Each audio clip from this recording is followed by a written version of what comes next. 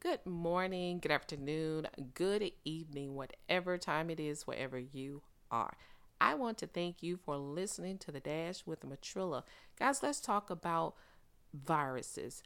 And not just the coronavirus, but all type of viral things that are contagious. How about that? So, first I want to say this. Stop allowing anyone and anything to put you in a state of fear to the point where you are forgetting how to make a sound decision, how to take care of yourself, take care of your family, take care of your neighbor. Here's what you need to understand. Washing our hands has been around since we were in preschool, pre-K, or at home, as a kid growing up, your parents said, wash your hands before you come to the table, wash your hands before you go in the refrigerator. I mean, all of these things, this is not a new scientific finding. This is stuff that we should already be doing. Wash your hands before you put your hands in your mouth, cover your mouth when you cough, cover your mouth when you're sneezing, blow your nose in tissue away from the table. So many people, I've seen so many people who I believe that it is absolutely rude to sit at a table and blow your nose. So now more than ever, people are making it a point to say, oh my God, don't blow your nose at the table. Don't just stick your hand in the bag. They're saying, wash your hands and do this and do that. Well, these are things that we should have already been doing. And if you haven't been doing them, shame on you. But if this scares you enough to wash your hands, to cover your mouth, then that's what you need to do.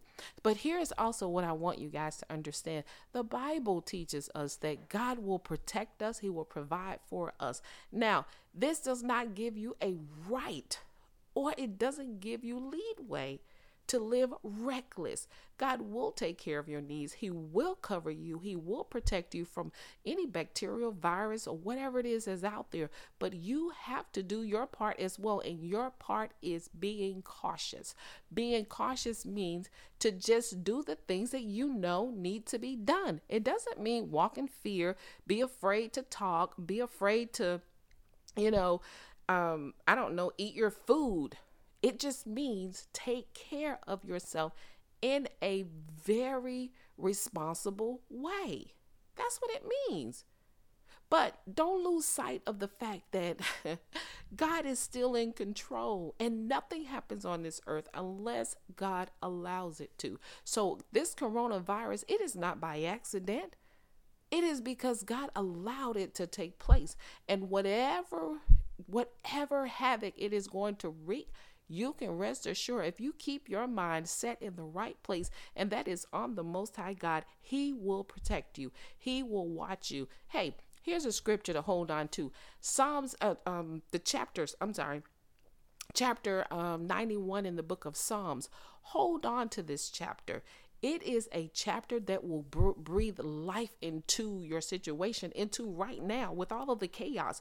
This chapter is packed with scriptures that will bring you hope, that will give you peace, that will help you to have a stable mindset, because right now that is the one thing overall that we need is a stable mindset. And I know somebody may be saying, no, it's not a stable mindset that we need. We need, medicines. We need a cure. No, you need a stable mindset first, because a stable mindset will allow you to make rational decisions, the decisions that will benefit you, and it will help you to at least make a decision, and it'll be the decision that you need to make for you. Now, if you continue to walk in fear or allow fear to overtake you, then you run the risk of not making a decision. And when you do make a decision, it will be maybe not the best decision, or possibly the absolute wrong decision. So ask God to stabilize your thoughts, stabilize your mind in this time right now, and reach out to people who are living by themselves. Maybe it's a single mom with just children, or a single dad with children. Reach out to people. If nothing else, just, hey, we're video chatting anyway. We're FaceTiming, we're YouTubing live. Go live on Facebook and just do a live party or whatever they're called. I don't know. Do a live show, just encouraging someone to hold on, not encouraging with, hey, be careful because you could die. No, encourage them to hold on, to be strong, to trust God, to keep believing. Just give some encouraging words.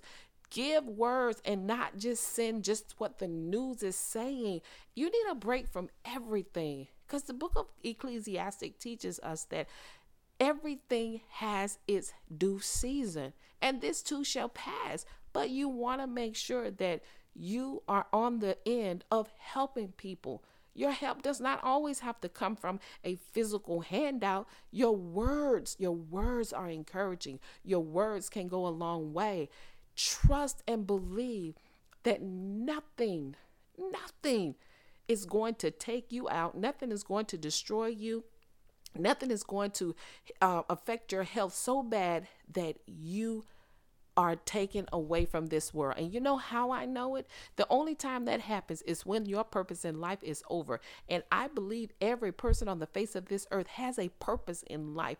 And until your purpose has been fulfilled, nothing will happen to you. So just believe that your life still has purpose, that there is purpose for why you are here, because it is. And then trust God to walk you through that purpose. Hey, I pray that you all stay healthy, have a sound mind, walk in the peace of God, feel the peace of God, feel his presence. I pray that God will protect your family, protect you, give you direction in every way on what you need to do every step of the way, and protect your assets, protect everything that is pertaining to you. Now, I believe that. And I am praying that prayer in the name of Jesus for everyone who is listening. And I pray that God pours out his spirit in such a way that gives you an experience that you cannot explain other than to throw up your hands and say, it was because of God that I felt this, I saw this, I heard this, and I am living proof that he is able to take care of me. Hey, that's my spiel for today. You guys know what I say.